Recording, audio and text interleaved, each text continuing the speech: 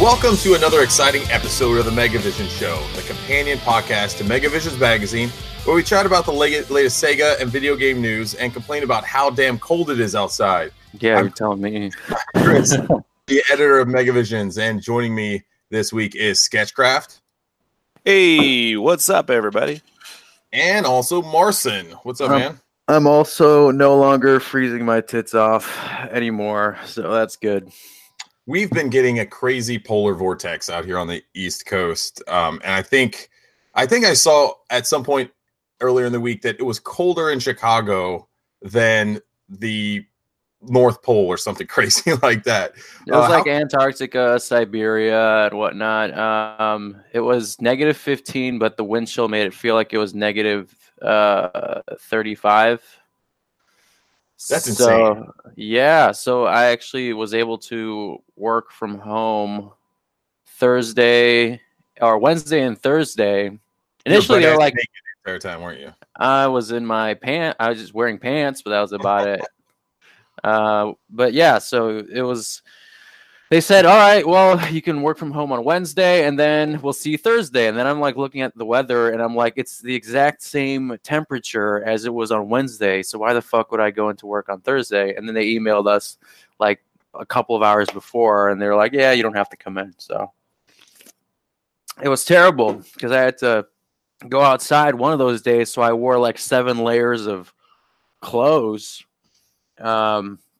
And I had to shovel my car out, too, on top of that. So that was fun. You know, I've always wondered, when it gets past, like, -5, does it really feel any more cold? I think so.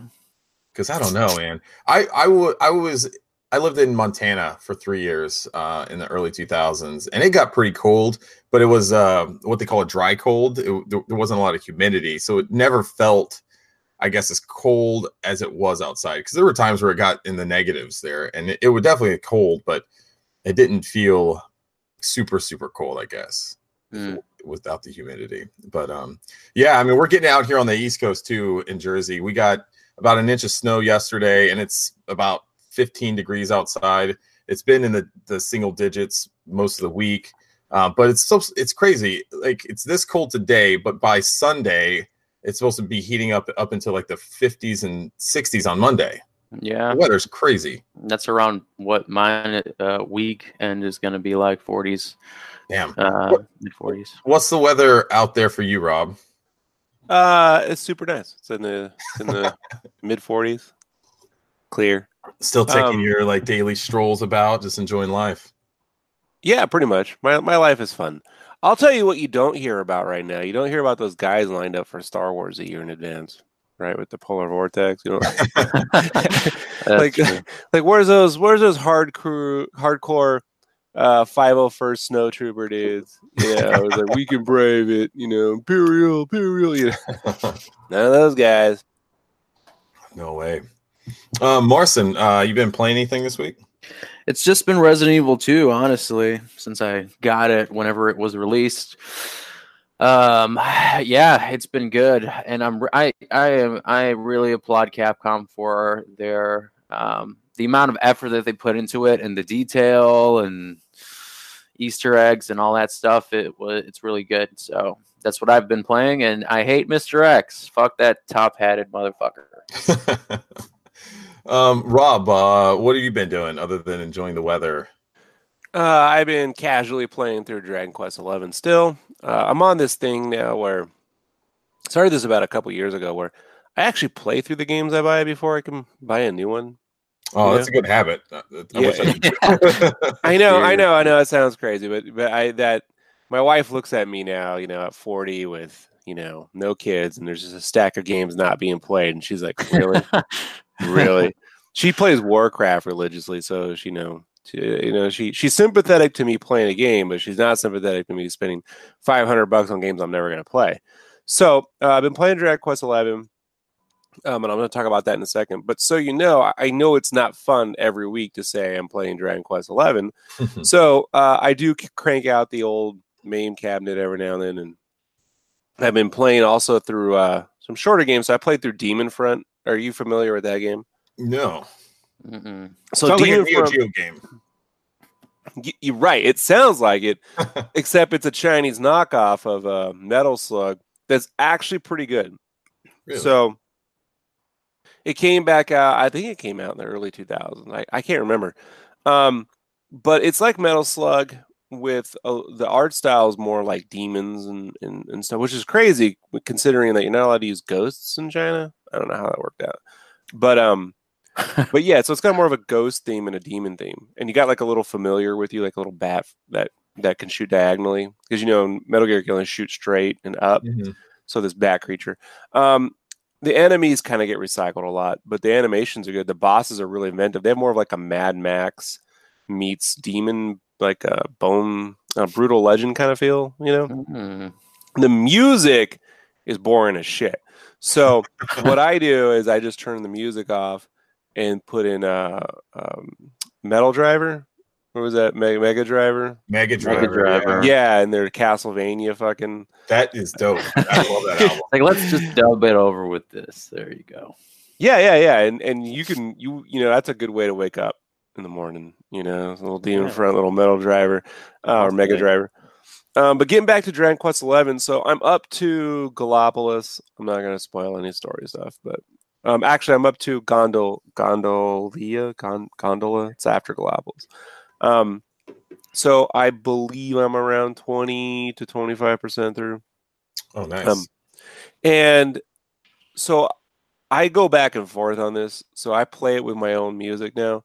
But man, Chris, anytime there's something like secretive going on or something emotional, I just turn the sound back on to see what's playing in game when this emotional stuff goes on. And I cannot for the life of me figure out who in the sound design at Enix thought that like during emotional or sneaky moments in the game, they should be playing loud, happy music. I know what you mean. I love the game, but the sound design, like, I get Dragon Quest is supposed to be traditional, but they didn't do that on Dragon Quest 8. Like when you were sneaking around the very first in Dragon Quest 8, after you go to the first town, there's like this water tower, and there's quiet moments in there. There's battles, and the music is reflective of that emotion very, very well. Like forget the symphonic of it. Even on the phone and on the 3DS, it's in sync with what's happening. I don't think they made enough music for the game. Like I really think the symphonic score was like 45 minutes or 57 minutes, something like that. And the game's 100 hours. So at some point you kind of run out, I guess, and just have to keep throwing something. They're like, what is the most close to this scene? All right, throw track 4 in there. Throw what? Track 4. Track 4. Oh, you mean like music? Yeah, what they were doing, like in the sound design department, that they ran out of different music to use. Right. So you have to throw something in there, the closest thing that would fit the mood. I thought you were talking to me. I was like, what do you mean? No. Like, hey, go to track 4. Well, speaking of music, so I've been playing some Dragon Quest XI too, and today I installed that symphonic mod to put the to replace the MIDI. And I play it on PC. Yeah, I'm playing it on PC. Yeah, and I have to say it does make a big difference. I was kind of skeptical to see if I would actually be able to tell the difference because, like I said before, I'm not good at that stuff. I'm not an audiophile, but you could certainly tell a big difference. I don't know why they chose to do that, but it does make a big difference for sure. Look, here's the thing, and look, me and half the internet are grumble fucking their way through this. It's not like, I want this thing that I can't have. The last game had symphonic music. The MIDI on this game is not. It's not like if you play Chrono Trigger, go back to Super Nintendo. The level of mixing on the MIDI for Chrono Trigger, or even games like Chrono Cross on PS1, is pretty good. Like I mean, even the level of mixing on MIDI for Tactics Ogre is pretty good. It's not a real symphonic score. It's a MIDI symphonic. It's layered. This is not that. This is borderline NES. Like this. It's almost like, are they fucking with me? Like, you know what I mean? Like this is, you know. Let's see how much they can take. And more to the point, I was talking the other night on the stream to one of our fans about this, and he was like, well, you know, I didn't really like, well, I said I didn't like the music in Ocarina of Time for this, you know, the 64. And he's like, well, I didn't like the music for Breath of the Wild. I'm like, right. But imagine if they made a fucking score for Breath of the Wild that was fully symphonic that you love. It was filled with Zelda overworld music and shit, and you couldn't use it. But certain people on PC could. And you'd just be like, fuck this game. Like, you know, then you just go all gremlins and shit, you know, and you just start ripping up the walls. And so it's just, I don't know, man. Like, it's a long game. So even if they re-release it, you know, like on the Switch, and it has the symphonic score, I'm gonna have to let's play those. You know what I mean? Like, I'm not playing through another, you know, 100 hours a game. Right. So they don't. They would have to throw in some sort of additional content or something like that, I would imagine, to try to get people to come back to it who've already played it. Because just hearing better music isn't going to really want you to. And I'm going to need like a year off because, right. Like I said, I played just through a game, and I'm like, well, I do want to play some other games this year. You know, then I mean, I love music. I mean, I love the game. Here's the thing: I love the game, and more to the point. So. You know, like I've been on this kick for the Final Fantasy VII HD mod. Are you aware of this? I didn't know you were playing it, but I know of it. Okay, so it just got released the other night. So I put a YouTube video in the document so you can see.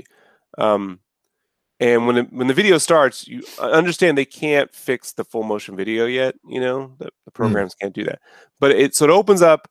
The mod opens up with, you know, the sequence of Final Fantasy VII where you're zooming through Midgard and, you know, the train, and then PAM, HD background. And I gotta stress, those backgrounds were originally 320 pixels by like 140 pixels or something. And now you're like, oh, this looks, you know, like they just up-res, like it looks like an HD version of the 1990, you know, 7 CG.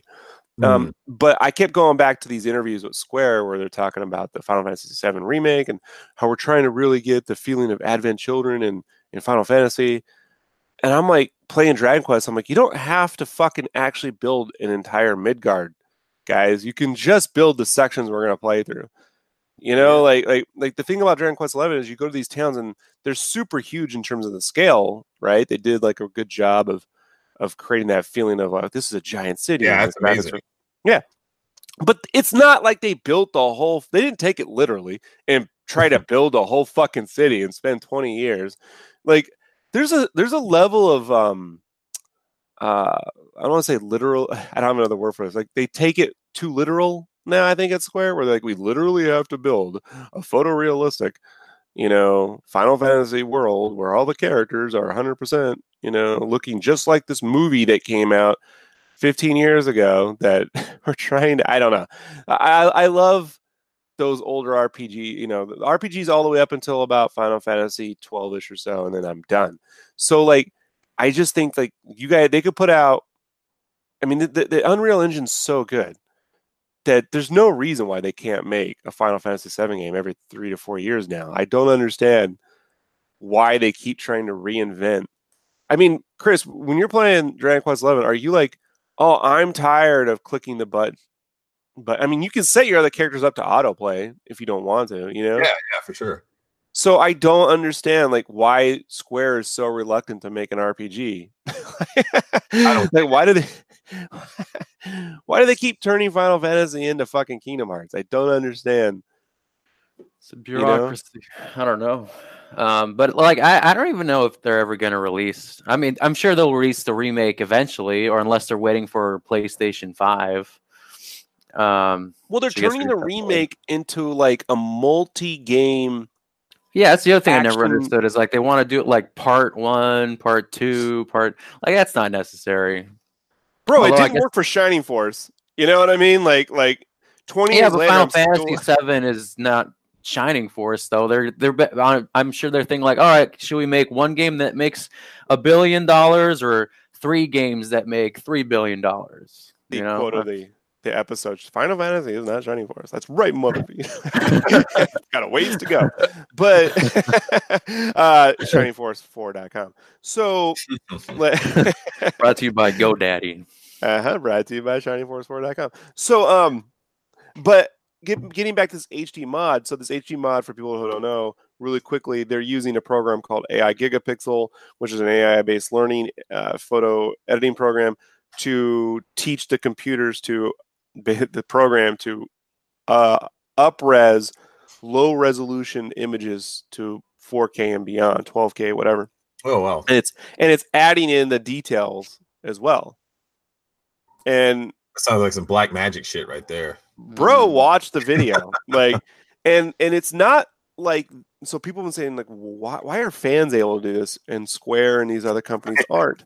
And I don't have a good answer for that other than NVIDIA announced the other day. So in China, and I'll wrap this up, but in China, you can play Wii games on the NVIDIA Shield. Are you aware of this? I am not aware of that. Right. And so the Wii's low res, right? So it's Yeah. like 480 by 640 by 480, it's DVD Yeah. quality.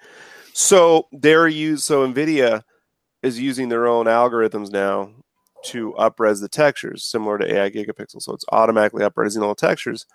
And so they put the photos of those AI-based up-res next to the HD mod for Twilight Princess, or the HD re-release for Twilight Princess. And other than the extra lighting that Nintendo added in, it's pretty spot on. Like, you can tell when they made the HD Twilight Princess remake, they retextured things. So there's newer textures, but the AI upgrade, the AI remastering of the textures is spot on. It's an HD version of the textures that are in the game.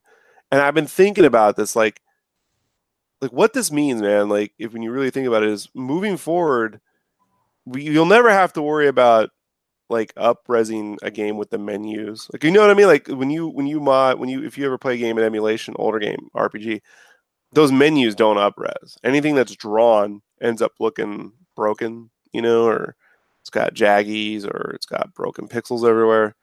And then if there's 2D art in the spells, they never up-res. But that's going to go away. And eventually, pretty quickly, I imagine, they'll be able to do it to full motion video. And when that happens, I mean, there could be a situation, guys, where they make a whole movie in super low res and just let the AI, up-res the whole game. Like, you imagine making a game. So when they make an HD game, it costs a lot of money to make those textures because it takes more time. There's more canvas, going to have more details.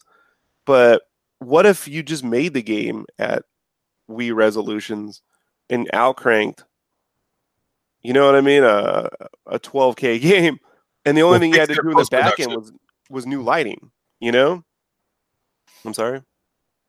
Oh, I was just saying, we'll fix it in post. But this is actually true. Like, now AI can fix it in post. Like, right. I was talking to my friend Kyle Wright, who's a director of photography out in LA, and he does like Netflix stuff. And I was showing him this, and he's like, "Well, this is fucking magic. Like you can essentially make Star Wars on your phone now, and then the AI can just up-res everything. Like, you can do." And he laughs because anytime he's on set with like certain directors, sometimes they go, "Oh, hey, we'll just fix it electronically in post," and he's like, "Oh, that's fucking hilarious," What's crazy though is that, I mean, this could essentially, I mean, if this gets to the point where fans get their hands on this and they can do it themselves, like, well, they did it then. Right now, the Final Fantasy VII, the first version of this is already, you can play an HD mod where all the backgrounds for Final Fantasy VII are in high res. Yeah, I mean, that's crazy, guys. Like, like, I show my friends some of this stuff, and they look at it and they go, "Oh, it looks old." I'm like, "Yeah, the CGI is old. I get it because they're assholes." But but for a gaming, I'm a gaming, I won't say historian, but I've been around long enough to appreciate different eras of gaming, right? From the 80s on through now. And those games, like, okay, on Sega Saturn, Clockwork Knight. Oh, it's one of the greats. You're never going to get an HD remake of that. You know what I mean? Like, that's not something someone's going to spend $10 million or $20 million to make modern. If they did, they'd remake it with, polygons, and it wouldn't have the same charm. Well, Mr. Bones, right? These things can fix all that. And look, it's going to look like how it did, just in high res. But man, imagine Neverhood. You can get a Neverhood HD remake now. You can get Grim. Now they've remade Grim Fandango, but they could have done that. Hell, even the original Donkey Kong Country games, Killer Instinct, all those games that used low res 2D art, CG or not, that will never up res right, can be done now. So, and fans are doing this. Like, guys, I can't stress how I think it's the tech talk of the year that I don't think anyone's really talking about right now. I don't think so. So I, as an artist and as a fan of gaming, I am blown away. So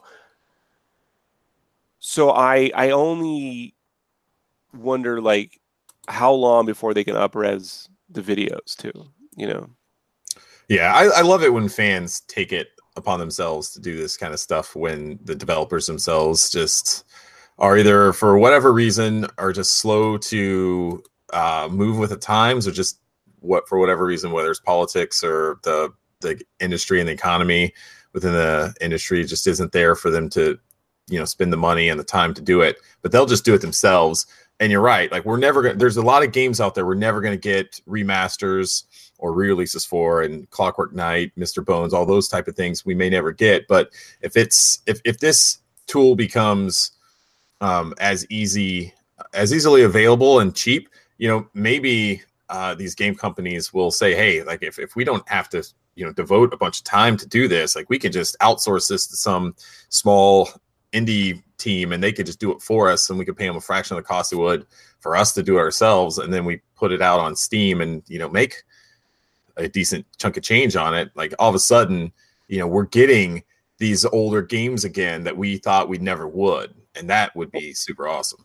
And I'll end it on this. If you're a younger gamer and you're like, I don't fucking care about Killer Instinct or those 90s games, shame on you. Think about all the games on the Game Boy Advance that are like Golden Sun, that use a lot of 2D or pre-rendered assets. That when you, even in emulation, if you enlarge your TV, it's going to look like Fruity Pebbles. There's no way around that. So those all can get HD releases that don't require smoothing, right? Like that smoothing filter, which I hate more than. Or, hey, you guys ever play a game on the PlayStation called Saga Frontier 2? Yes. All hand-drawn watercolor art. Like, I can't wait. It's amazing. So keep your eye out, folks, for the AI Gigapixel and what it's going to do next. Like, it's magic, and it's there, and it's available, and go check it out. No, that sounds pretty cool. I definitely will check that out. As for me, like I said, I was playing a little bit of Dragon Quest XI, but for the most part, all my free time this week has been spent doing just production work for the next issue of Megavisions. So one of the things that we always do for all of our screenshots that we include in the magazine is we source all of them ourselves. So we're not going out and using any like PR assets or anything like that. 99.9% of the time, all those are all sourced by us. So it takes, me and a couple other guys that have, the capture devices and all the systems in the games. Like, we have to play through all those to get enough gameplay video. That way, once we get those, we ship them over to Rob, and Rob has some Blackmagic program that outputs all the images from the video. And that's how you get some of the magic that happens into the layout and design of the magazine. So I've been playing stuff like Alex Kidd and Miracle World 2, which I never thought I would play, but that actually is a pretty fun game. If you guys have never played that or heard of it, it's basically a fan sequel to the original Alex Kidd in Miracle World. And in this next issue of the magazine, we have an interview with the creator of that. So I was going through and just getting some screen captures. And then I've been getting some prep work done for a feature that I'm going to be writing in this next issue about the rise of indie game publishers.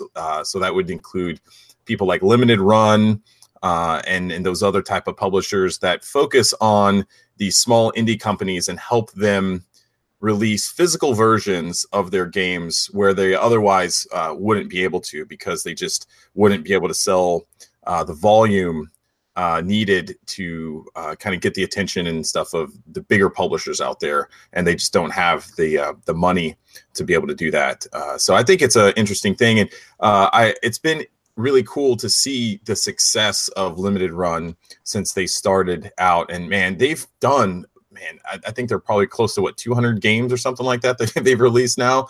And yeah, I'm hoping they throw Wargroove in that. Was Wargroove getting a physical release?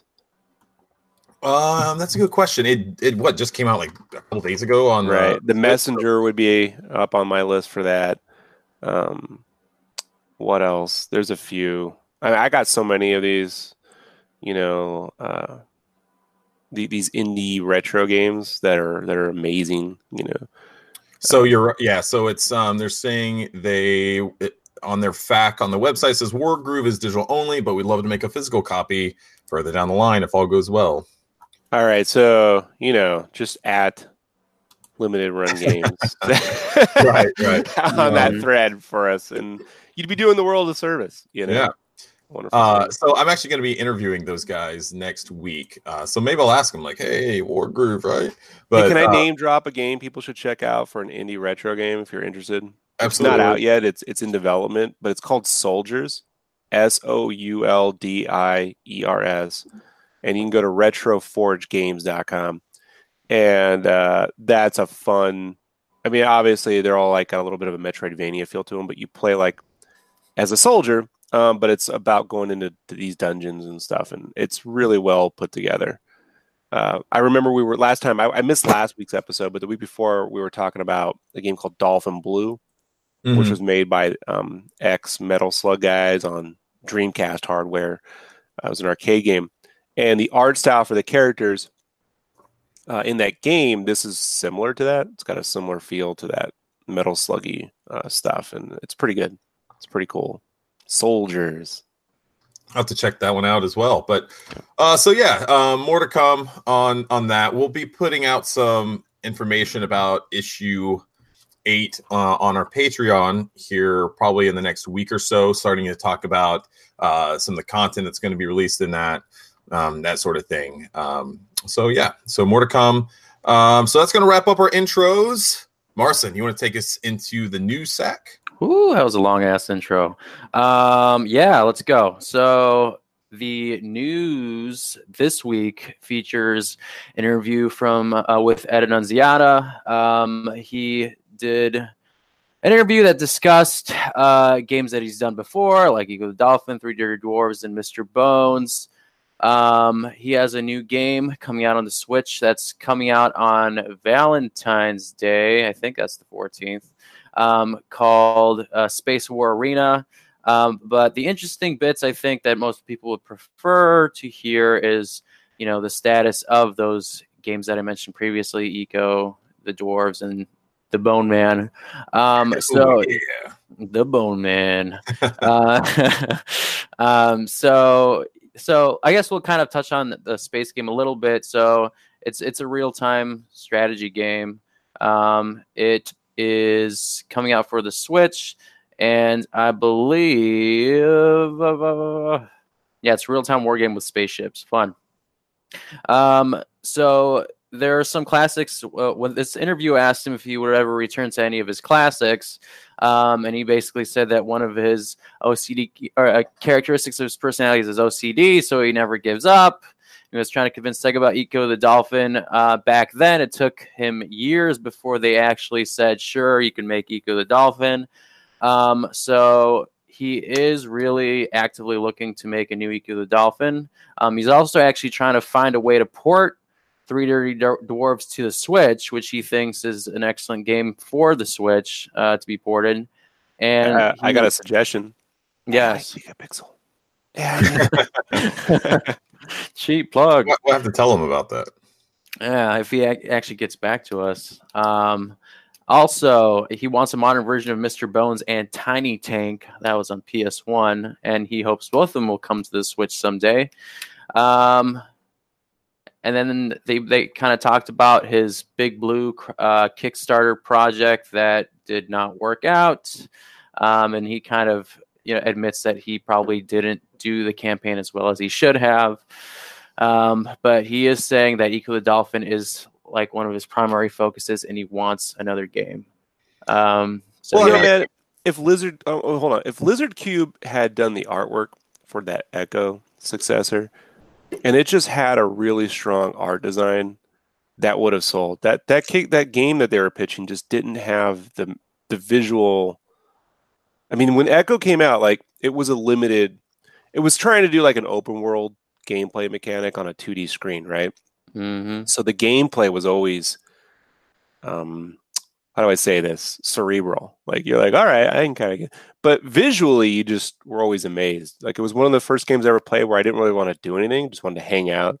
Like this is great. Obviously, how much time did you spend just jumping out of the water and doing flips? I remember just in life or in the game, right? But in the game, that was one of the things. That was one of the like in the sizzle reel commercials. That's what it showed every single time for every Echo game is Echo jumping up, doing his little flippy stuff, and flying back in the water. I love that, man. Yeah, and so like if Lizard Cube or FDG, they just did Monster Boy, right? I got the acronym right. FDG. Yes, they're the publisher for Monster Boy, I believe. Right. So if it had like a really great trippy anime feel to it, layered with tons of little animations, it's not. I wonder if they get that. Like that's what. How do I say that? Like the little things go a long way in terms of playing. The act of jumping in and out of the water is a big deal. So more of that, less of here's another grand adventure to go on. Like that's not. I don't know. There's a charm that sort of gets lost in some of these. Like case in point, when they were doing the Mighty Number 9, like it was we all supported it. The reality of Mighty Number 9 was a whole nother thing. And so when he was like, "We're going to do the spiritual successor to Mega Man Legends," with was it Red? What was that game called? Red. It wasn't Red Earth. Red Dart. Red something. Or what system? The same guy that created Mega Man was trying to do the spiritual successor right, I know what you're saying, to Mega Man Legends, and he called it like Red something. Not Mighty Number 9. Yeah, Red Mighty Number 9. And so good thanks, Martin. You're welcome. That's what we need around here. And so, but visually it just didn't have the charm. Like, man, the visuals go a long fargan way, guys. Like I hate to say it, but if you're gonna make an Echo game, it needs to look like a Trapper Keeper came to life and was trying to suck my soul. You know what I mean? Into that fucking game, and it can't look like it can't look like a generic 3D or a mobile. It can't. It has to look like something special. Especially like when you look at a game like, say, The Messenger. Have you played that game yet? Mm-mm. It's like a modern version of Ninja Gaiden with like the Batman mechanics from the NES, but souped up to 16-bit level. Like you look at that level of detail, if you're a fan of that Ninja Gaiden, the classic Ninja Gaiden games on the NES, then you're looking at that like, I gotta own this. This is amazing. Or Blazing Chrome, you guys have seen that, the amount of work that they're putting into Blazing Chrome. That Echo, spiritual successor just didn't have the charm of Echo. Like, and I mean, you could go back when the Echo came out. You could go to school and tell everyone Echo, and they go, "Oh, that Dolphin game," and then they'd look at it and go, "Oh, all right, you know what I mean? Like that looks cool." So, Chris, did you ever get made fun of though? Like for buying the Dolphin? No, I don't. I don't remember ever being made fun of. No one cared, right? Right. No one cared that it was a Dolphin game. It I- looked cool. I can't imagine though how hard it was for Ed to convince Sega to make that game. Because could you imagine the pitch? Like, hey, I want to make this game. It's about a dolphins, but it's about like the end of the world. But these dolphins have to save the world from mass destruction from these like aliens. It was a big part of Console Wars. Yeah. They devoted like half a chapter to that pitch. Right? I think it started like we're all drinking, and I got this idea. It's my magnus opus. And, really is like I've been smoking shrooms for 20 years. Man, fucking dolphins are smart, They're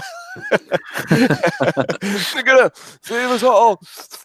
So but man, if Blizzard, look, Blizzard keeps doing Streets of Rage 4 and I would never take them off it.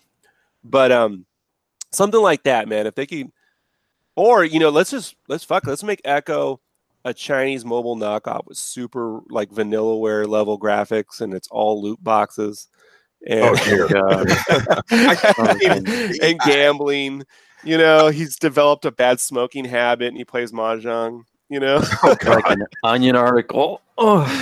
Echo the Mahjong Dolphin. I think he's kind of dead set on making a 3D version of a new 3D version, which I think is not necessarily the right way to go. I think going back to 2D and seeing how good. You like the Dreamcast Eco the Dolphin game? It was okay. Like I liked it, but I think it might be better served as a 2D game. And when I say 2D, I'm saying like hand-drawn anime level animation. Disney, maybe like 90s Disney. Like if it had a playable 2D movie charm to it, not with an annoying 90s intro, Echo the Dolphin saving the universe, like that would. I think that needs to be in there. I see, that's the problem with your generation, Marsden. Stupid hell. Yeah, I was talking to a client the other day who wanted a bunch of things for a game they're working on, and that's as specific as I can get. And I was like trying to explain to them, like, you don't understand, modern fashion is all based around stupid. Like you're trying to take shit way too serious, like he's like, well, I'm a little older. I'm like, you're a lot older. If you're over 15, you're a lot older. You don't know how this works. Yeah, dude. So 3D, could you imagine now if they made Echo VR? You could be the dolphin, like that'd be kind of cool. Oh god, I guarantee you he's gonna look into doing something like that. Ed is a wild man. He's one of these just really crazy creators, that so like I could see him doing something completely off the wall and something that no one would expect. But either way, I'm looking forward to seeing a new Echo game. I was bummed out when the Big Blue failed, and I don't think he had a good plan for it. It's a stupid name. Well, he didn't own the Echo name at the time. I feel like it could have been a better name you'd call it, though, honestly. The Big Blue. If I told my wife, hey, check out the Big Blue, she'd look at me, really, Rob? Like, is that the best you can write? Like, well... Like, well, Big Blue failed, now let's try Little Blue. He would have been better off calling it the Dolphinator, I'm The back, Dolphinator. Or Snorky or something. Snorky's Big Adventure. Yeah, Echo the Red.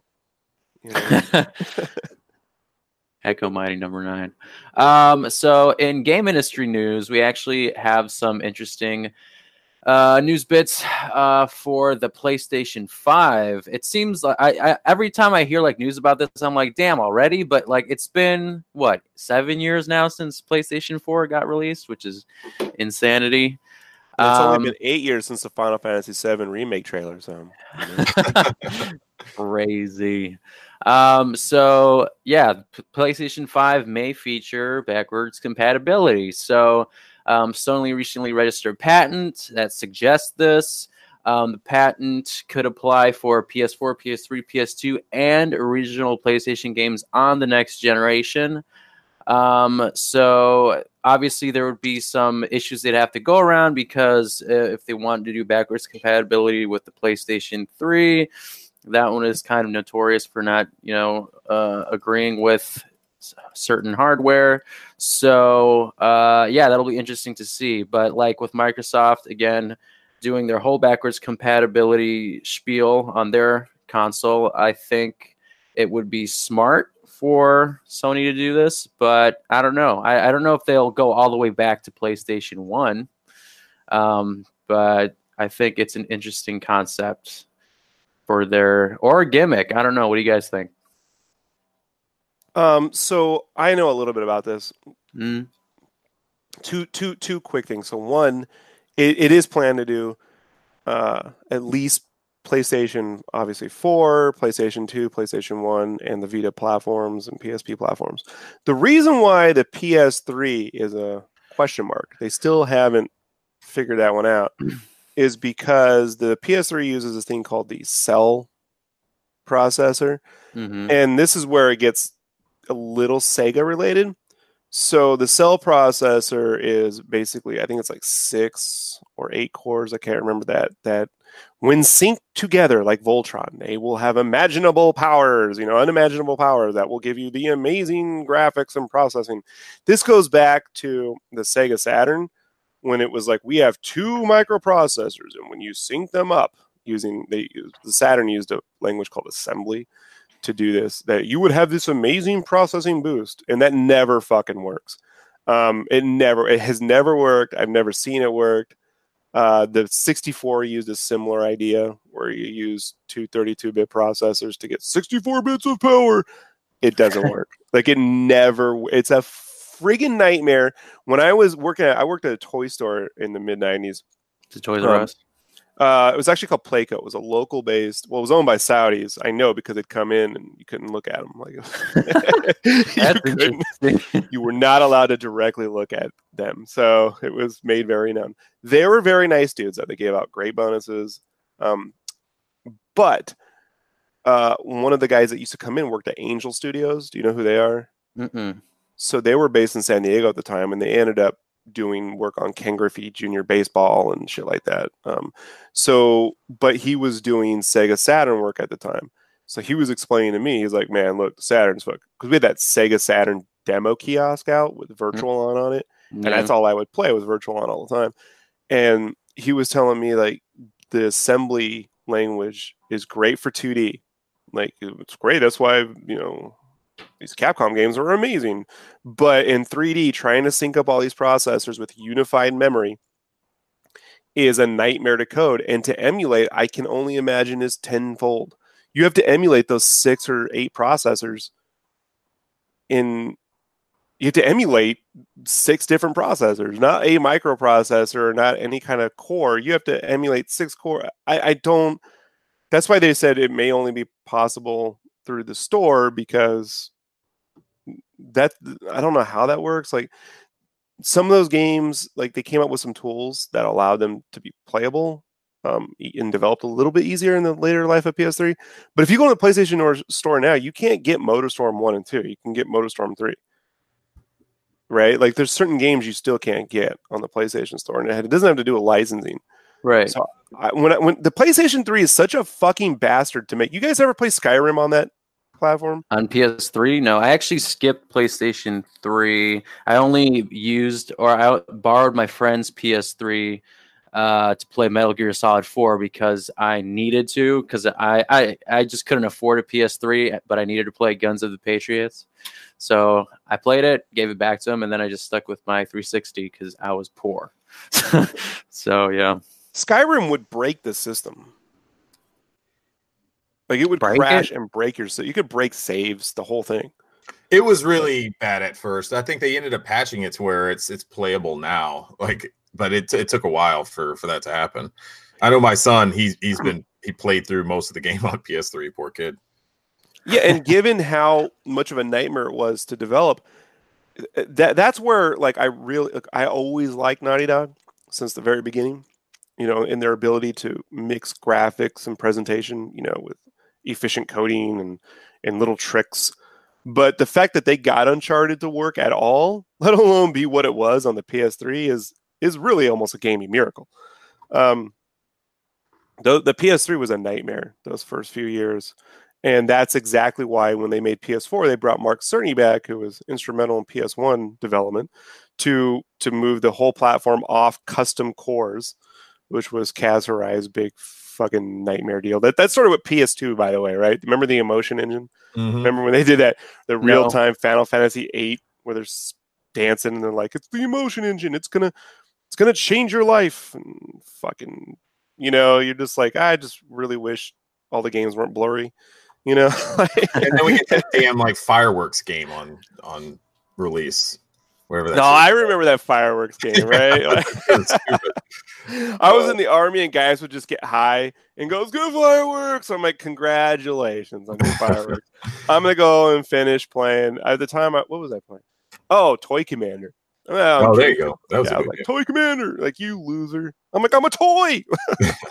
So one of the things that it's going to be interesting about this, though, is that if Sony is going to have some sort of way that the PS5 is going to be able to like do this emulation or this backwards compatibility like inside the box, like I would think that would mean an end to PlayStation Now, which is how they've kind of been getting around that with the PS4.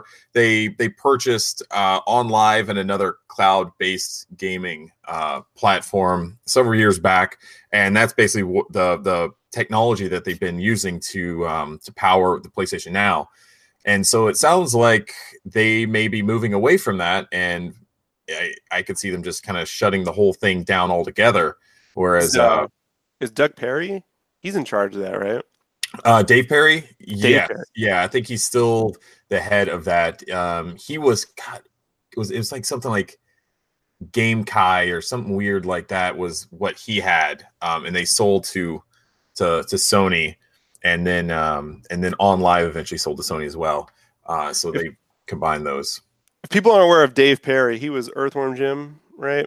I believe. Mm-hmm. But in the 90s, I couldn't say it then. But now looking back, he was the 90 version of Peter Molyneux, where he would overhype every fucking tech thing they did. So he eventually did MDK, the MDK games, which I can't begin to tell you what that shit's about, but I don't know. It was big at the time. But Next Generation magazine ran this giant 20-page, cover article with him on this game called Messiah. And I'll never fucking forget. I remember that. It was supposed to also be ported to the Dreamcast because ODCM ran a piece in there about it. Right, because the game was supposed to feature tessellation. You remember this term? Yes, I do. So tessellation was his big thing. It was this idea that the game will up-res itself, right? It will up-res itself no matter what platform. So you can put it on any platform and it'll always look better. You'll never have to fix the game. And that never worked. But given, what we've just talked about with AI Gigapixel and given this patent, I wonder if Dave Perry had nothing to do with that patent, it would be kind of ironic that a form of tessellation put him out of a job. Like, when you think about it, like, to be a little snarky dick about it. But, but I mean, guys, like, he used to oversell that tessellation thing so much. You would not, I mean, what's a modern equivalent of this?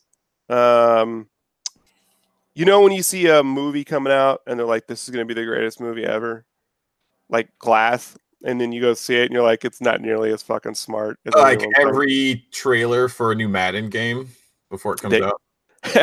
They really sweat, bro. Remember Speaking of PlayStation 3, remember that PlayStation 3 Madden trailer?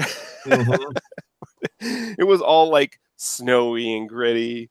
The game came out and it was like it just looked like Madden on the PS2. It was hilarious. I love the memes for the price points when they revealed like, oh, it'll be $600 for like the whatever gig. How many gigs was it? I don't even remember, but they took that clip from E3 or wherever they announced it. And then they took a clip of Solid Snake as Old Snake and putting the gun in his mouth. That was funny. Like $600. Nope. Yeah, just go work an extra job. I ended up getting the Xbox 360 core version that just came with like the memory card. Not even a hard drive. Xbox 360 poor version. Mm-hmm. That was me. I mean, look, Chris, you joke, but some people out there, they don't remember that was the actual quote at E3. Yeah. Oh yeah. Was it Kutaragi or Harai? I can Kazurai. Was it Kazurai or was it? I think it was.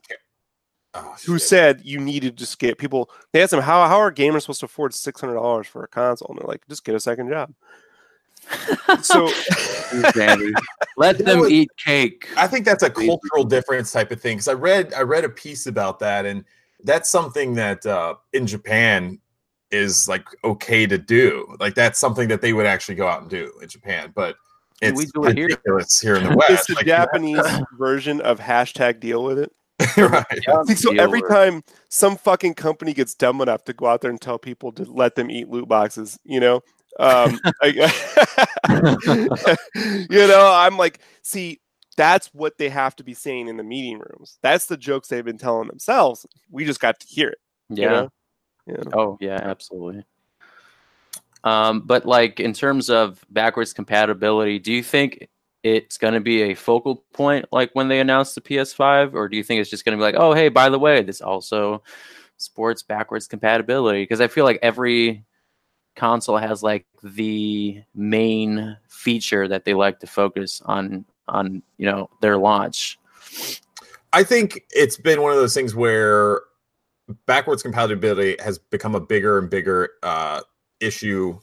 And I think Microsoft has shown that people really do care about backwards compatibility, because you always talk about, some of the companies say that, oh, people want it, but it's, they're not selling or whatever. But Microsoft has shown that people want it and you can do it right. And so I do think that it's going to be a big selling point for this next console generation. And I expect Microsoft to do the same thing. I think they're going to keep going hard on backwards compatibility. And I think this is kind of maybe a response from Sony realizing that Microsoft is going to be going full bore into backwards compatibility, and they don't want to be left behind. Yeah. Because if they didn't do it, they would be getting all sorts of shit when they announce all of the details and all the features of the PS5, and it would be just like it was last generation when everyone was shitting on the Xbox because it was going to require constant internet connection.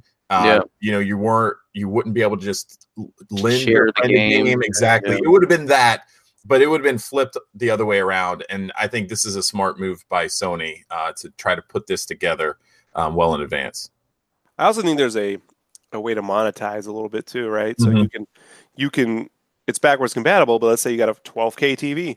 Well, for 99 cents, you can buy the AI gigapixel menu upgrade. So all your menus are in high res now too, So, I mean, the thing with PlayStation 5 is it's going to be based on PC cores, right? x86. So PS4 was. So any PS4 development right now has to be shucked over to PS5, I imagine, for launch games. So there's words that Blades of Tsushima might move to PS5, and I think that any major first party game right now at Sony is going to PS5. It's just got to. I can't see how that isn't going to happen. Which means that you're basically dealing with backwards compatibility to PS4 immediately. As for the older games, I still don't see a way. I mean, you're not going to be able to. How do I say this? You're not going to be able, how are you going to put a Vita game into your PlayStation 5, right? So you still got to buy those digitally. You know what I mean? Yeah, that's a good question. I don't know. So unless you get insert the disc in there anyway, and it just kind of reads it. It's gonna have a UMD drive also. I doubt it. Yeah, in the controller. Boy, guys, I just miss PlayStation memory sticks so much. You know what I mean? Don't you miss that technology? Oh my God. I miss $200 for like 16 megabytes of. Like the price points for those things were fucking crazy, but even like the memory, the SD cards that they had for the Vita, they were like when I was working at Best Buy, I was like, this is ridiculous. That is way too much money. But yeah, so why don't we just kind of quickly jump into the pop culture news and everyone's favorite Batman, Ben Affleck, he has confirmed that he's leaving Oh, the role of Batman, and they have a new movie coming out in 2021. I believe this is going to be more of like a noir Batman type movie, if I'm not mistaken. It's going to be more classic detective. yeah, they're Batman. going heavy on the detective aspect. Matt Reeves is the writer and director on that one. So Affleck was he worked on the Batman story, but he just didn't want to be that Batman. Is that right? No, how it worked was he developed a movie and a script for a while, and they passed. Mm-hmm. So this is entirely script written by Matt Reeves. It's taken over 2 years. When he was first announced as the director and the writer, and he's going to have creative control, everyone was like, oh, we're going to get a Batman movie quickly. And I chuckled because I had just listened to the interview that Matt Reeves had done with the Q&A. There's a podcast called The Q&A with Jeff Goldsmith at the LA Film School, where they screen movies and then they bring in the screenwriters. And so Matt Reeves co-wrote those films with another writer. And so he gave an interview, and he talked about his writing process on Planet of the Apes Part 2 and 3. It was 2 at the time. Mm-hmm. And how he would just go away and write for a year or two and not talk to the studio much. And Jeff was just blown away. Like, you can do that? He's like, well, that's what I do. And so, so when he got announced as the Batman writer and director, I'm like, well, we won't see this till like 2020. Like, you just got to let that one go, you know. And it's fairly ridiculous that it seems to take forever to make a movie about a man who just dresses up like a bat and punches dudes, or you know, collects clues and shit like Sherlock Holmes. More nuance than that. I love Batman, but it should not. Ever since The Dark Knight, man, like they just feel like Batman should be this Oscar-worthy thing, you know? Like, and I'm watching Doctor Strange. Like, look, I'm not saying it's the greatest movie, but it's good enough, man. Guys, like, just get on with it, you know? Like, it's not. It's like making a Batman movie isn't hard. Making a fucking Spider-Man movie that has a talking pig and an anime chick, you know, like that's fucking hard. Like making Guardians of the Galaxy with a talking tree and a raccoon, that's hard. Like, Batman is super easy. So, but the Ben Affleck bowing out thing that's been known for a while. I guess he just confirmed it, right? Because right. I think that was there was tons of rumors going around. I think it was just waiting for that confirmation, and he finally confirmed it, and he reshared it on Twitter, and you know, and wished them all the best. And so it seems like, I guess at least publicly, it's an amicable kind of separation. But I just want to say I loved Ben Affleck as Batman. I thought he did an awesome job, and I'm gonna miss him. You know, it's gonna be weird seeing someone else do it, but I think he's one of my favorite of the newer Batmans, and I just thought he did a really good job with that role. I still just want to see a Batman Beyond and have Michael Keaton play the old Batman. Like, I mean, yeah, you've seen memes going around with that, but I do really want to see that because I think he would just play it so well, you know. So here's the thing. Oh, go ahead. That was my hot take, though, when they first announced Ben Affleck as Batman back in 2011 or 13. Was it 13? I think it was 13. And I was like, man, you know, well, they were the first time they announced it, they were going to cast a new Batman because Zack Snyder made that. Remember, he made that trailer at Comic-Con where he had the actor from Man of Steel who plays the general. He read the line from Dark Knight Returns, "I'll beat you, Clark. I beat you." And so we all knew we were getting a new Batman. At that point, I was like, you know what would be really clever? I did this on a podcast. So what would be really clever is they just continued the Burton universe. So like if Burton's Batman had just been continuing up till now, that means Michael Keaton could come back as an older Batman, and then, you know, and then after this movie, prepare like a new kid to be a younger Batman Beyond, right? So you get your Batman Beyond techno movie out of it. And that seemed to be too wild an idea. Especially if you let Tim Burton come back and do it too. No. No. Although given the movie we got, who cares, right? So yeah. Go ahead. What I was gonna say is though, throwing this idea out there, like who do you think could come in and be a good fit for the new Batman role? Like adding in the idea that it's going to be a younger Batman, so it's not going to be someone who might be older. So maybe he's younger, maybe he might be a little bit older, but who do you guys think would be a good actor to come in and step into that role? I honestly can't think of anybody. Just bring back Christian Bale. There you go. Not gonna happen. I got someone who I would throw out there. It's gonna be so way different, and I think most people would hate on it, but Daniel Radcliffe as a young Batman. Ooh, hell no! You're out your goddamn mind. I know people would think it, but I would be willing to give him a shot. Let's see. You're out your damn mind. No. So I have my choice, and then I'll tell you what the word on the street is from what I've been hearing. Right. So if I could do it right now, I would get Bernthal, the guy who played the Punisher. Mm-hmm. He's in a movie called The Accountant, where he fights Ben Affleck.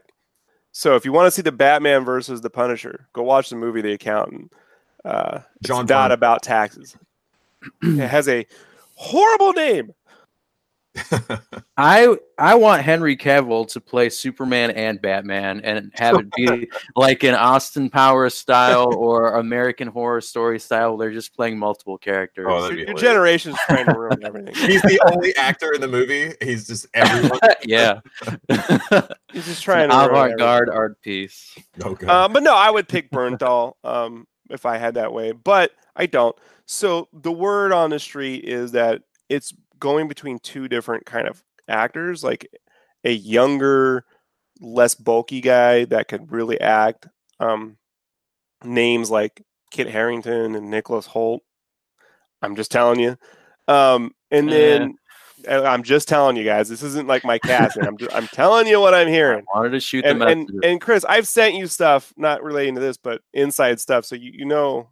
Right, like I'm not fucking around, right? So yeah. So that's a legitimate talk. Like there's something like that, which I think Matt Reeves wants something a little bit more younger, more of an actor, and then the studio wants someone more like an Armie Hammer, or who's the other one? Aaron Taylor Johnson, who played Quicksilver and Kick-Ass.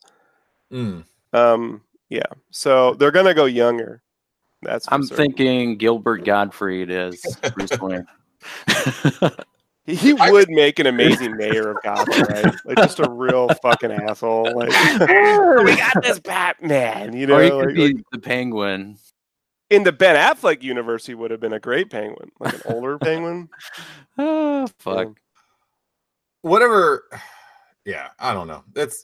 I'm looking forward to it. I definitely think going towards a more detective-centric Batman is the way to go, because you're right. They've kind of not even really addressed that part of his character. I mean, they kind of done it a little on the surface with the past couple of movies, but it's just one of those things that, you know, that's what makes Batman so good. Not necessarily just like the physical combat, but the willingness to go like way down in the weeds on certain thing and find out all these weaknesses about it, you know, potential enemy and all this other stuff.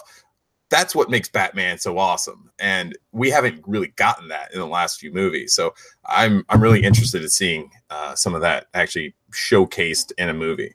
Well, that Joker movie with Joaquin Phoenix, is there going to be a Batman in there, or is it just no? That's a separate universe. Oh, is it? Okay. Yeah. So I don't know about that. Like that takes place in the 80s, and I don't know, man.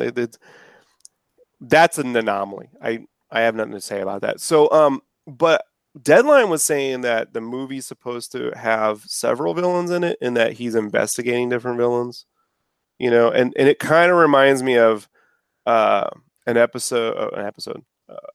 Shadow of the Bat issues 1 through 4, where there's these murders going on, and Batman thinks it's a Zat's killing people, and he's trying to like investigate. He's trying to figure it out because Zat's is stuck in Arkham. Like, how could he be murdering people if he's in Arkham?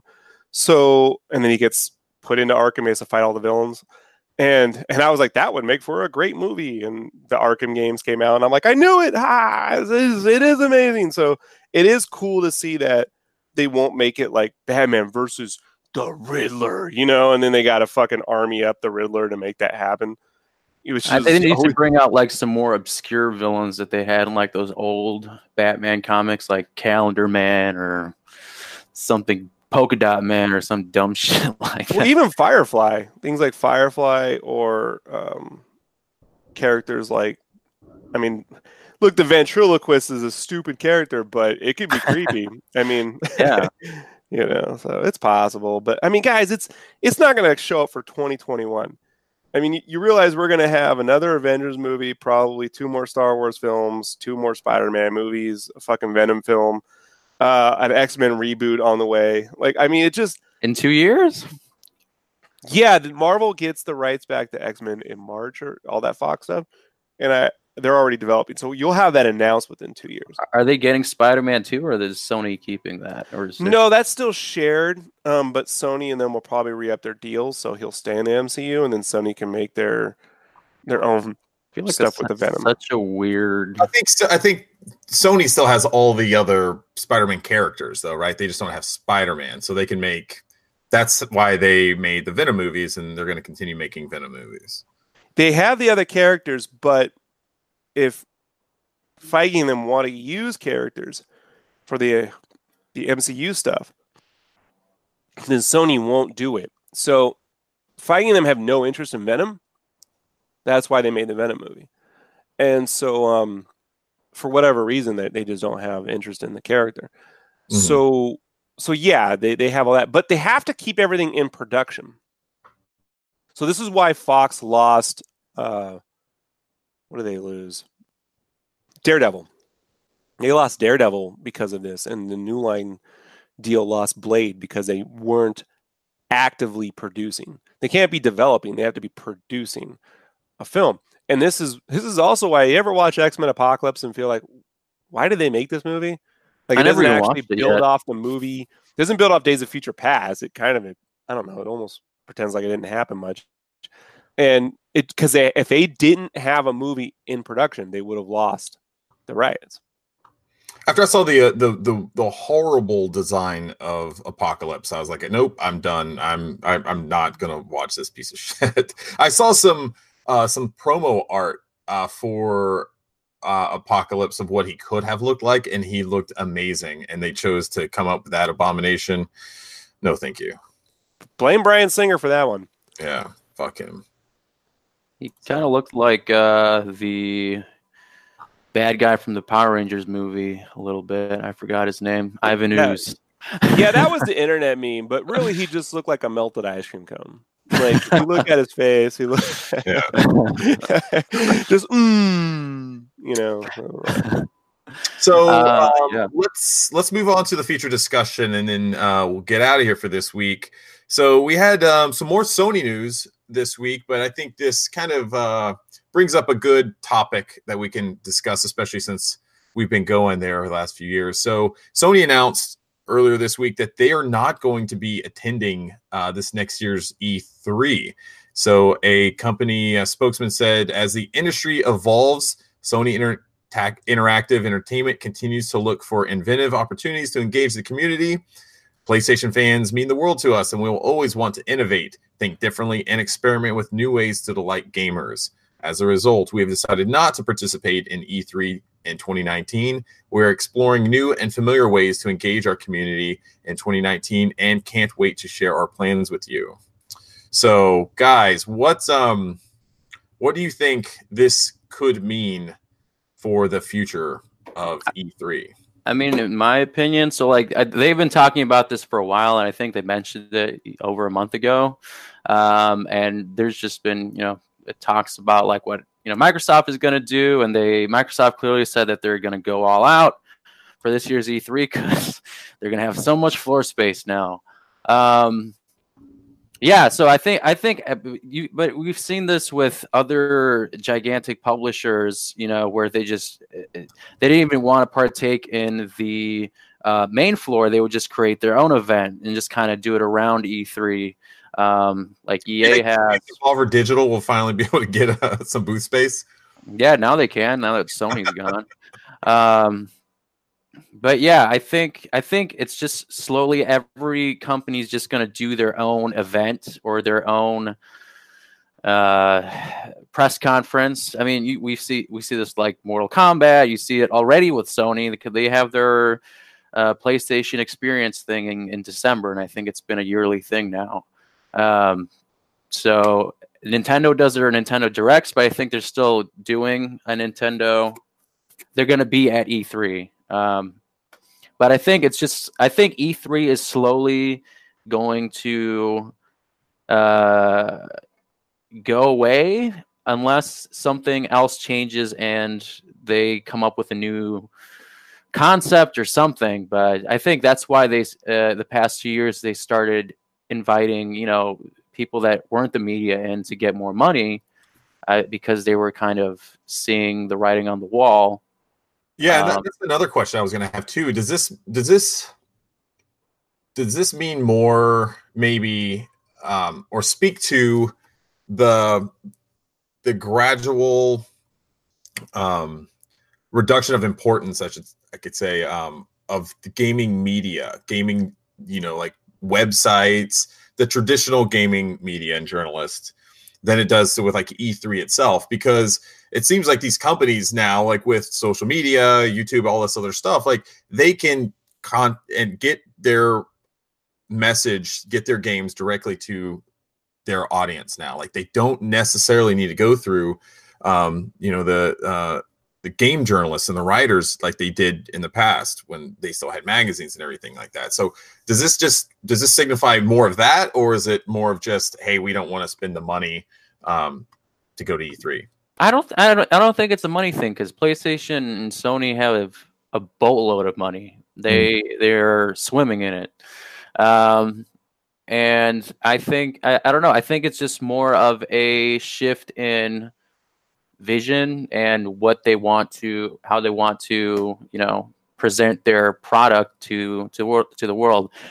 Maybe they might come back next year. Maybe they just didn't really have much to show this year. I don't know. They just want to maybe come back with like a PlayStation 5 reveal in 2020. That's a good point. Like Rob talked about, like maybe that they are shifting all their games, their first party stuff, towards the PS5, and maybe they just decided, hey, we don't have a lot that we'd be able to show here. Right. What do you think, Rob? I don't know why they're doing it. I mean, I can speculate like anyone else for the obvious reasons, but I can tell you what happened the last time they pulled out of E3. Like E3 became this hotel thing. Oh yeah. Where you it wasn't at the convention center. You had to get in these vans and be driven to different hotel rooms to be shown games. So I wonder, will the people who are able to buy gaming passes now, will that supplement? Because look, the Sony presence on the floor at last year's E3 was massive. Yeah. So you remove that. I mean, how much Fortnite can pay for E3? That's the question. It's just going to be an entire Fortnite booth, right next to the Overwatch booth. I don't know, man. Like getting in and out of E3 was a nightmare. Like they did all right for their security, all things considered. But like, remember that first day we went to E3, Chris, and we were like, "Oh, Mars." Remember we went and we're like, "We'll go get lunch," and we stepped out to go look for lunch. We couldn't find anywhere to eat. Gave up, come back in, and had to go all the way through security again. And we're like, God damn it. Like, this fucking thing's a pain in the ass. So, there's a lot of things about E3 that don't make much sense to me right now. Definitely, if they're removing all of their first-party games to PS5, then they really don't have anything to show. Right. I mean, like, forget the hardware. Well, they want to announce the hardware. They can announce the hardware after E3 regardless. The question is the games. What are they going to put on the floor? Spider-Man DLC, So that's where I think that the rumors of the PS5 development PS4 games being moved to PS5 development are probably true, just given this story. Yeah, I agree. I was just trying to look up to see what first-party game Sony even has like slated for this year, but it's all just coming up the stories of Sony shifting all their first party developers to the PS5. So I wouldn't be surprised, like you said, like the stuff that they had shown at maybe last year's E3 that was slated to come out for the PS4, maybe they're getting shifted over to the PS5, which would mean that maybe Sony's maybe like trying to fast track this system, maybe to get it out before Microsoft's system, and they're maybe changing some of their strategy. I thought Microsoft just wanted to just keep building on their Scorpio, which was released. Wasn't really? I don't know. I don't even know. You thought they were going to build off their platform? Yes, I did. I think what they said, though, is that it would just be kind of the same thing as the Xbox One X. Like, they wouldn't have a generational new system, kind of how like Sony's been doing. It's just going to be, new iterations of the same console. Isn't that exciting? Doesn't that just get you pumped to spend another $500 on a console? The idea is that they're taking the approach from the mobile phone industry. Yeah, isn't that exciting when they take the approach from the mobile phone? Doesn't that just get you excited to buy another mobile phone? Me super stoked. If it gets me It's another so exciting. Engage, I'm all for it. Look. Guys, you don't. No one has to fucking care or think, what I have to think about it. But the reason why we spend money on shit is when you have that impulse buy. You get excited. Like, I went to Target and I bought a bunch of DuckTales figures because when I saw them, I was excited. DuckTales! I sadly am buying $179 worth of Legos because Voltron, right? It's exciting. It's exciting. Like, you want to get excited. And new consoles aren't just about new hardware, better graphics. There's an excitement factor, to that purchase and the event around it. And if they're like trying to get us into the mobile phone, there's nothing exciting about a new fucking cell phone coming out. You just look at it like, well, I guess I'll upgrade because that's my contract and that's what I do. And I'm really wary, man, when they use mobile as their litmus test for legacy sales, because it will come and go. At some point, mobile will become something else. No one's going to look back 20 years from now and go, man, I wish they ported, Flappy Bird to, wish there was a way to emulate that game. Like, no one's going to give a flying freak, So they really need to start taking a longer look at the legacy of what they're with their software.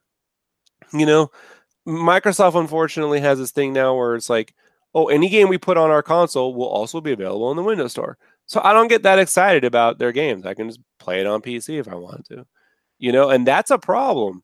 And I just don't think that company gets it.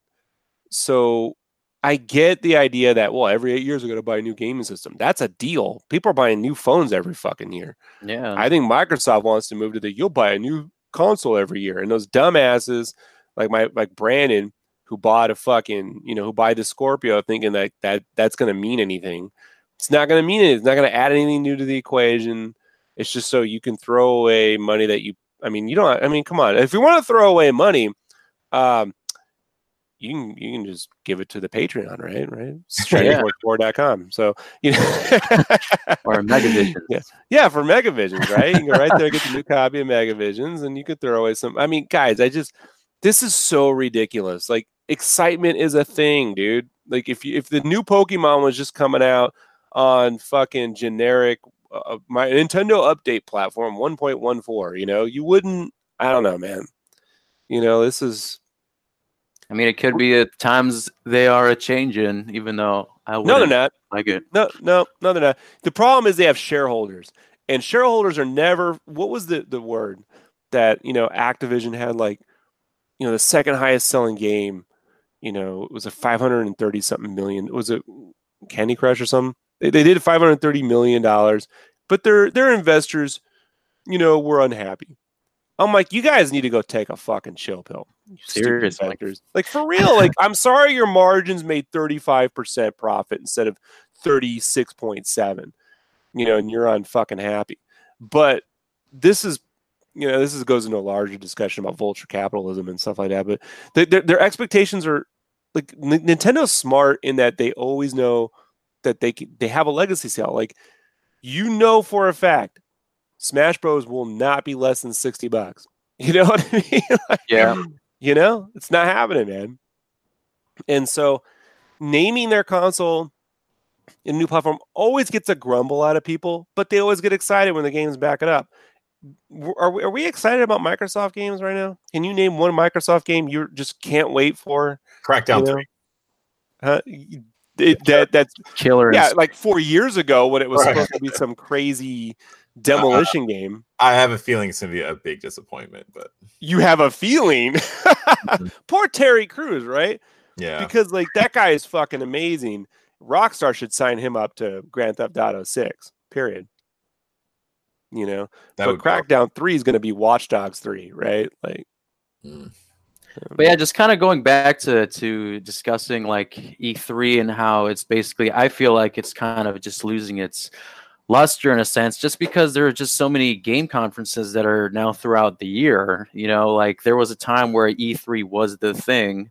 And, when you say E3, people still, identify with that event and think it's like, the event where all the big news shows up. But, now it's turned into like where big news just shows up throughout the whole year. There isn't like a dedicated date or series of days where all the industry giants show up and then they just reveal everything. Now they all do their own thing. And yeah, I think it's just a matter of, there's, PAX East, PAX West, North, South, East, the Tokyo Game Show, you got, E3 still there. PlayStation has their own thing. Nintendo does their directs. Yeah, I don't know where E3 can go from now, but what do you guys think E3, the people behind E3 should do in order to survive, or do you think it should just fizzle out eventually? That's a good question. I think E3 still holds some like importance, and it just has that name. So I think there's still that going for it. I still feel like it's still the biggest show of the year in the game industry. Like it's the biggest convention, expo, whatever you want to call it. I think it still has that going for it. It's just I don't know if they just need to lower some prices, or I don't know the answer to it, but I definitely still think that there's a way for them to fix it to where they keep it going. And I would be sad, if E3 went away. I don't want it to go away because I think it's awesome. I like going to E3. It's a pain in the ass, like Rob said, but it's still fun to go there and like to be around the other game journalists that like you read their stories, and it's awesome. And if that went away, where else would we be going to? It's there's nothing else PAX quite like E3 in the United States. No, yeah, I agree. So, yeah, I think that has. I think we wrapped it up with that. So, hopefully, we'll see Sony coming back to E3 because it wouldn't be the same. I love having Sony, Nintendo, and Microsoft all there because you feel like there's still that competition, that big, the console wars are still there. And once you have, Sony and Nintendo maybe not being there anymore and just one of the big three there, it'll lose a little bit of this luster. So I'm hoping that Sony will bounce back next year and we'll have a big unveiling of the PS5 and it'll blow everyone's socks off and all will be right in the game industry once more. So I think that's going to wrap it up for this week's show. Do you guys have anything coming up this week that you want to hype up or anything? We don't have Scotty here this week, so I don't know what is going to be coming up on the streams, but I assume he's going to be doing some more Panzer Dragoon Saga. I think he's close to wrapping that up, but I believe those are Friday nights, and I think he also is going to be doing some Resident Evil 2 stuff.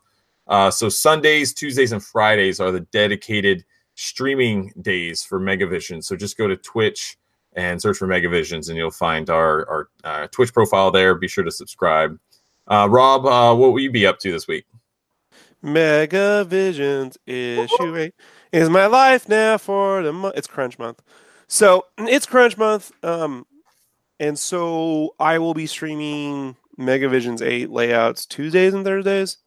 I'm working on it all week, but I slow down when I stream. So between 9 a.m. and 12 p.m. Mountain Standard Time on sketchcraftlive.com. So yeah, I'll be running through that. So if you guys want to hang out and see what we're working on, you can do that there.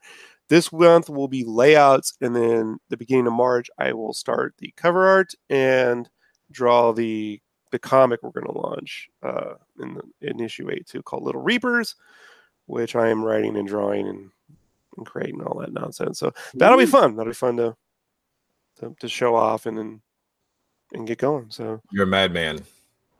Because I don't have enough to do, guys. Exactly.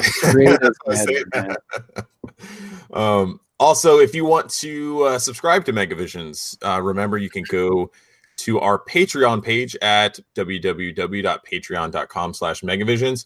While you're there, you can choose to receive either a physical version or a digital version of the magazine. We ship worldwide. So there's basically you just find which tier you're located geographically, click that, subscribe, and you will be ready to rock and roll with the next issue of the magazine. So each issue is released quarterly and contains original cover art and design, along with 64 pages of retro goodness designed by yours truly, Sketchcraft, and written by all of the wonderful folks on the Megavisions writing staff. We also have awesome artists, Ashley and Louise, who do some interior art. So it's awesome stuff, man. Go check it out. And if you like what you see, subscribe. And that's going to do it for this week. We will be back next week talking more Sega, game industry stuff, and pop culture news. We'll see you next week. We are 5 years away from entering the 21st century. Humankind stands on the edge of the interactive age. You have come a long way. But are you ready for the future? Introducing Sega Saturn. Aww. Hit it. Sega's next-generation gaming platform, revolutionary sports and arcade gameplay, all with amazing new 3D experiences never before possible on home game systems. Wow.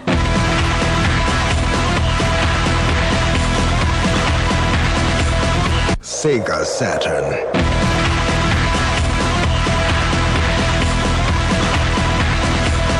It's how you play the game.